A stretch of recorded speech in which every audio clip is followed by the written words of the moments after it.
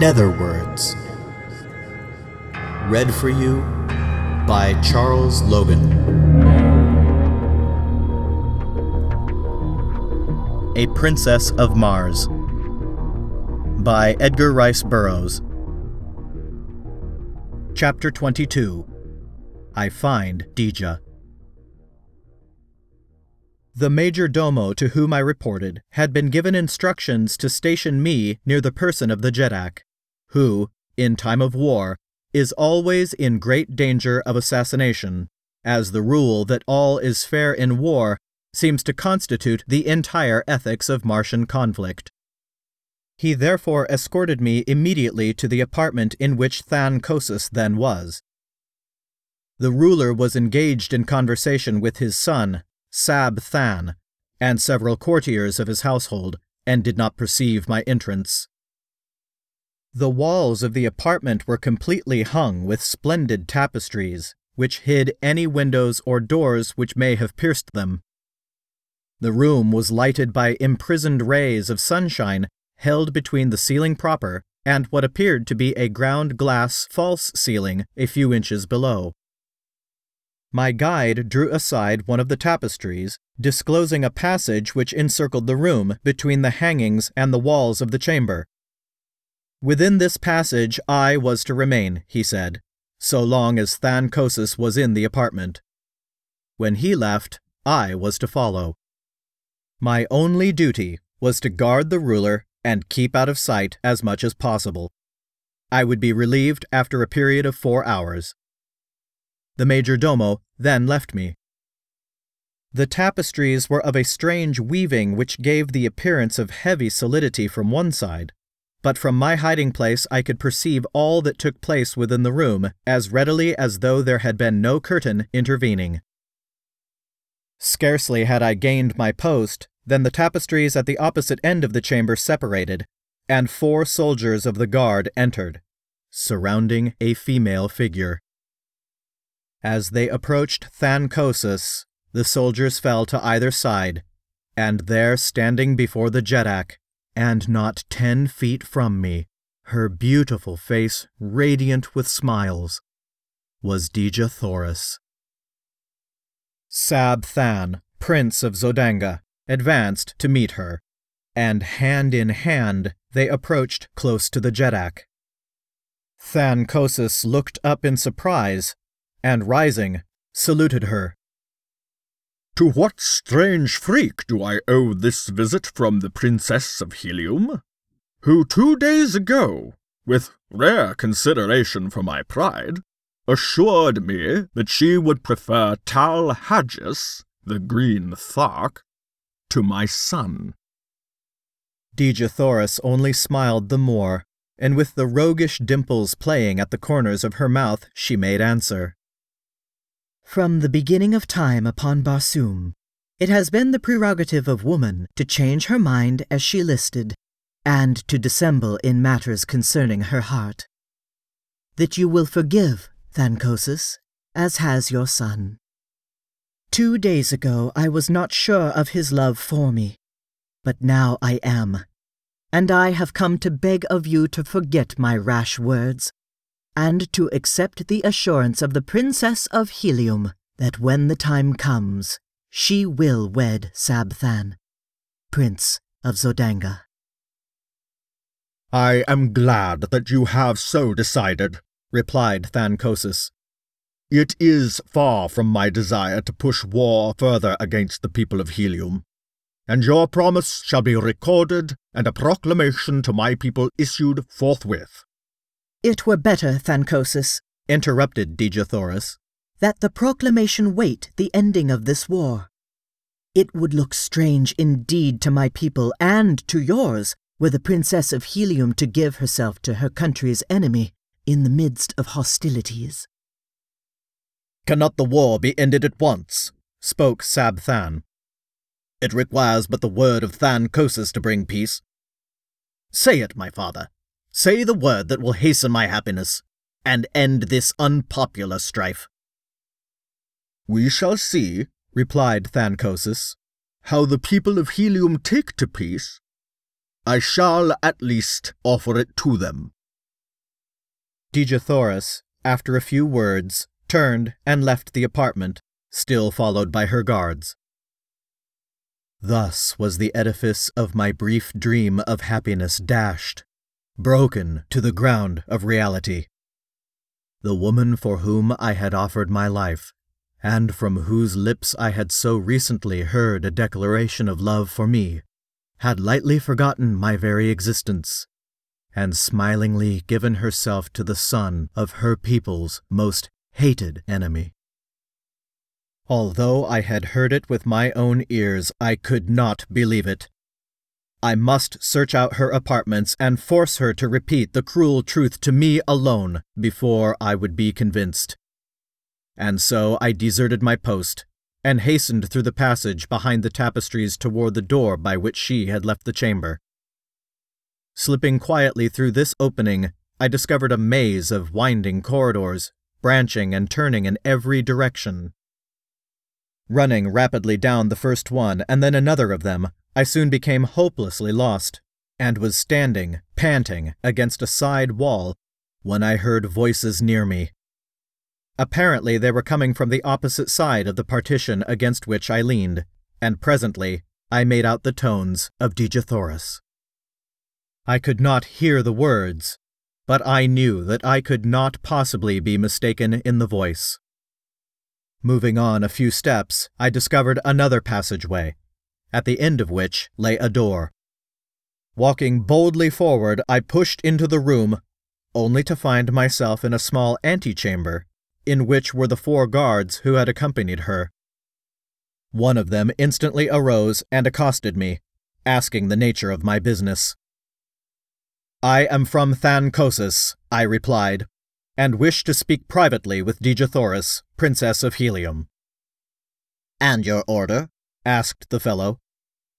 I did not know what he meant, but replied that I was a member of the guard, and without waiting for a reply from him, I strode toward the opposite door of the antechamber, behind which I could hear Dejathoras conversing. But my entrance was not to be so easily accomplished. The guardsman stepped before me, saying, "No one comes from Thancosus without carrying an order, or the password. You must give me one or the other before you may pass." "The only order I require, my friend, to enter where I will, hangs at my side," I answered, tapping my longsword. "Will you let me pass in peace, or no?" For reply, he whipped out his own sword, calling to the others to join him, and thus the 4 stood with drawn weapons, barring my further progress. "You are not here by the order of Thancosus," cried the one who had first addressed me. "And not only shall you not enter the apartments of the Princess of Helium, but you shall go back to Thancosus under guard to explain this unwarranted temerity. Throw down your sword. You cannot hope to overcome 4 of us," he added with a grim smile. My reply was a quick thrust, which left me but 3 antagonists, and I can assure you that they were worthy of my mettle. They had me backed against the wall in no time, fighting for my life. Slowly I worked my way to a corner of the room where I could force them to come at me only one at a time, and thus we fought upward of 20 minutes, the clanging of steel on steel producing a veritable bedlam in the little room. The noise had brought Dejathoras to the door of her apartment, and there she stood throughout the conflict with Sola at her back peering over her shoulder. Her face was set and emotionless, and I knew that she did not recognize me, nor did Sola. Finally, a lucky cut brought down a 2nd guardsman, and then, with only 2 opposing me, I changed my tactics and rushed them down after the fashion of my fighting that had won me many a victory. The 3rd fell within 10 seconds after the 2nd, and the last lay dead upon the bloody floor a few moments later. They were brave men, and noble fighters, and it grieved me that I had been forced to kill them, But I would have willingly depopulated all Barsoom could I have reached the side of my Dejothoras in no other way. Sheathing my bloody blade, I advanced toward my Martian princess, who still stood mutely gazing at me without sign of recognition. "Who are you, Zodangan?" she whispered. "Another enemy to harass me in my misery?" "I am a friend," I answered. "A once cherished friend." "No friend of Helium's princess wears that metal," she replied. "And yet the voice! I have heard it before. Is it not? It cannot be. No, for he is dead." "It is, though, my princess, none other than John Carter," I said. "Do you not recognize, even through paint and strange metal, the heart of your chieftain?" As I came close to her, she swayed toward me with outstretched hands, but as I reached to take her in my arms, she drew back with a shudder and a little moan of misery. "Too late, too late," she grieved. "Oh, my chieftain that was, and whom I thought dead, had you but returned 1 little hour before. But now it is too late, too late." "What do you mean, Dejothoras?" I cried. "That you would not have promised yourself to the Zodangan prince had you known that I lived?" "Think you, John Carter, that I would give my heart to you yesterday, and today to another? I thought that it lay buried with your ashes in the pits of Warhoon. And so today I have promised my body to another, to save my people from the curse of a victorious Zodangan army." "But I am not dead, my princess. I have come to claim you, and all Zodanga cannot prevent it." "It is too late, John Carter. My promise is given, and on Barsoom that is final. The ceremonies which follow later are but meaningless formalities. They make the fact of marriage no more certain than does the funeral cortege of a Jeddak again place the seal of death upon him. I am as good as married, John Carter. No longer may you call me your princess. No longer are you my chieftain." "I know but little of your customs here upon Barsoom, Dejothoras, but I do know that I love you. And if you meant the last words you spoke to me that day as the hordes of Warhoon were charging down upon us, no other man shall ever claim you as his bride. You meant them then, my princess, and you mean them still. Say that it is true." "I meant them, John Carter," she whispered. "I cannot repeat them now, for I have given myself to another. Ah, if you had only known our ways, my friend," she continued, half to herself. "The promise would have been yours long months ago, and you could have claimed me before all others. It might have meant the fall of Helium, but I would have given my empire for my Tharkian chief." Then aloud she said, "Do you remember the night when you offended me? You called me your princess, without having asked my hand of me, and then you boasted that you had fought for me. You did not know, and I should not have been offended. I see that now. But there was no one to tell you what I could not, that upon Barsoom there are 2 kinds of women in the cities of the Red Men. The one they fight for, that they may ask them in marriage. The other kind they fight for also, but never ask their hands. When a man has won a woman, he may address her as his princess, or in any of the several terms which signify possession. You had fought for me, but had never asked me in marriage. And so, when you called me your princess, you see—" she faltered. "I was hurt. But even then, John Carter, I did not repulse you as I should have done. Until you made it doubly worse by taunting me with having won me through combat. I do not need ask your forgiveness now, Dejathoris, I cried.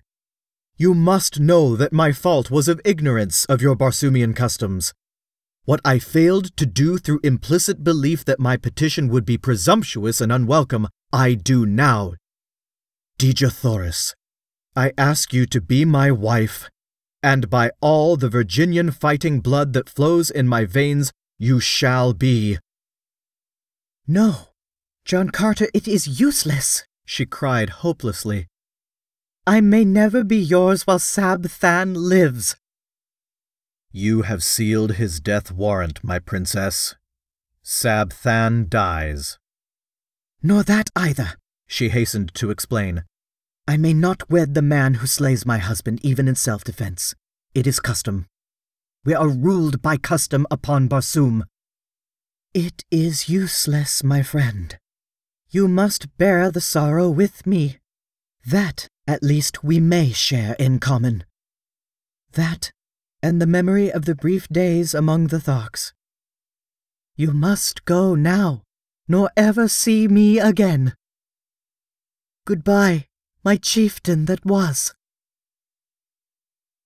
Disheartened and dejected, I withdrew from the room, but I was not entirely discouraged, nor would I admit that Dejathoris was lost to me until the ceremony had actually been performed. As I wandered along the corridors, I was absolutely lost in the mazes of winding passageways as I had been before I discovered Dejathoris's apartments. I knew that my only hope lay in escape from the city of Zodanga, for the matter of the 4 dead guardsmen would have to be explained, and as I could never reach my original post without a guide, suspicion would surely rest on me so soon as I was discovered wandering aimlessly through the palace. Presently, I came upon a spiral runway leading to a lower floor, and this I followed downward for several stories until I reached the doorway of a large apartment in which there were a number of guardsmen. The walls of this room were hung with transparent tapestries behind which I secreted myself without being apprehended. The conversation of the guardsmen was general and awakened no interest in me, until an officer entered the room and ordered 4 of the men to relieve the detail who were guarding the Princess of Helium. Now I knew my troubles would commence in earnest, and indeed they were upon me all too soon, for it seemed that the squad had scarcely left the guard-room before one of their number burst in again breathlessly, crying that they had found their 4 comrades butchered in the antechamber. In a moment, the entire palace was alive with people. Guardsmen, officers, courtiers, servants, and slaves ran helter-skelter through the corridors and apartments, carrying messages and orders, and searching for signs of the assassin. This was my opportunity, and slim as it appeared, I grasped it. For as a number of soldiers came hurrying past my hiding place, I fell in behind them, and followed through the mazes of the palace until, in passing through a great hall, I saw the blessed light of day coming in through a series of larger windows. Here I left my guides, and, slipping to the nearest window, sought for an avenue of escape. The windows opened upon a great balcony which overlooked one of the broad avenues of Zodanga. The ground was about 30 feet below, and at a like distance from the building was a wall fully 20 feet high, constructed of polished glass about a foot in thickness. To a Red Martian, escape by this path would have appeared impossible, but to me, with my earthly strength and agility, it seemed already accomplished. My only fear was in being detected before darkness fell, for I could not make the leap in broad daylight while the court below and the avenue beyond were crowded with Zodangans. Accordingly, I searched for a hiding place, and finally found one by accident, inside a huge hanging ornament which swung from the ceiling of the hall and about 10 feet from the floor. Into the capacious bowl-like vase I sprang with ease, and scarcely had I settled down within it than I heard a number of people enter the apartment. The group stopped beneath my hiding place, and I could plainly overhear their every word. "It is the work of the Heliumites," said one of the men. "Yes, O Jeddak, but how had they access to the palace? I could believe that even with the diligent care of your guardsmen, a single enemy might reach the inner chambers. But how a force of 6 or 8 fighting men could have done so unobserved is beyond me. We shall soon know, however, for here comes the royal psychologist."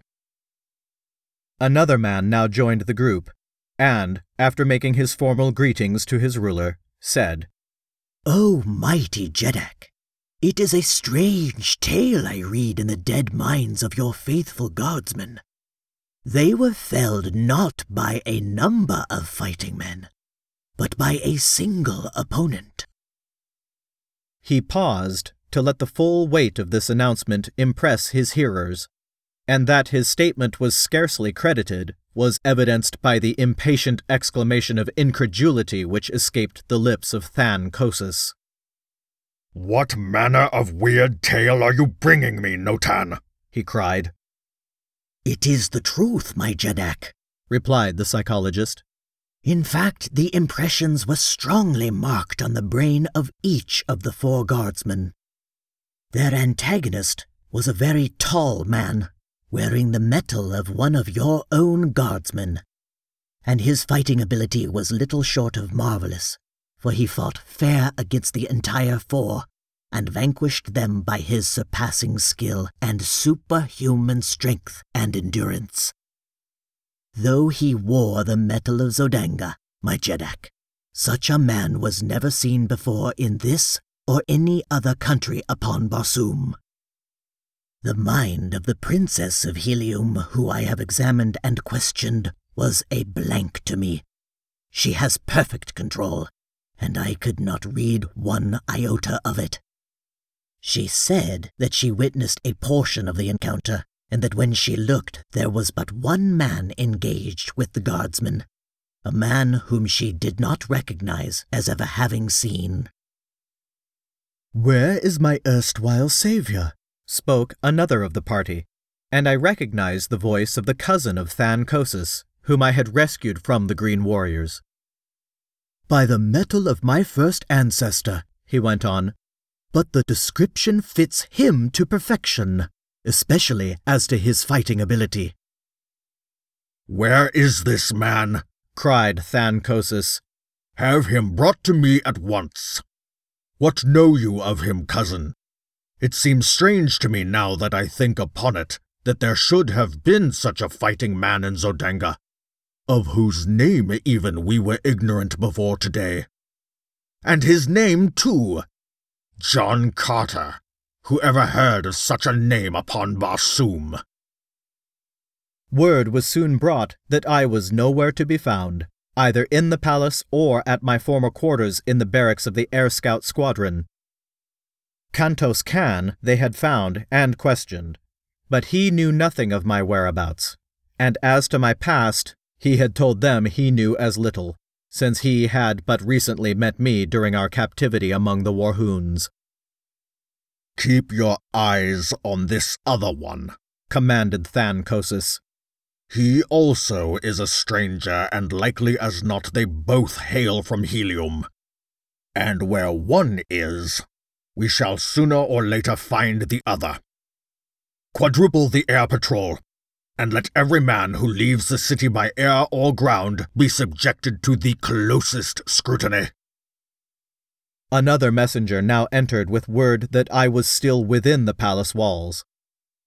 "The likeness of every person who has entered or left the palace grounds today has been carefully examined," continued the fellow, "and not one approaches the likeness of this new Padwa of the guards, other than that which was recorded of him at the time he entered." "Then we will have him shortly," commented Than Kosis contentedly. "And in the meanwhile, we will repair to the apartments of the Princess of Helium, and question her in regard to the affair. She may know more than she cared to divulge to you, Notan. Come."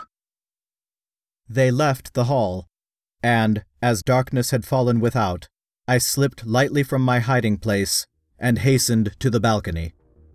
Few were in sight, and choosing a moment when none seemed near, I sprang quickly to the top of the glass wall, and from there to the avenue beyond the palace grounds.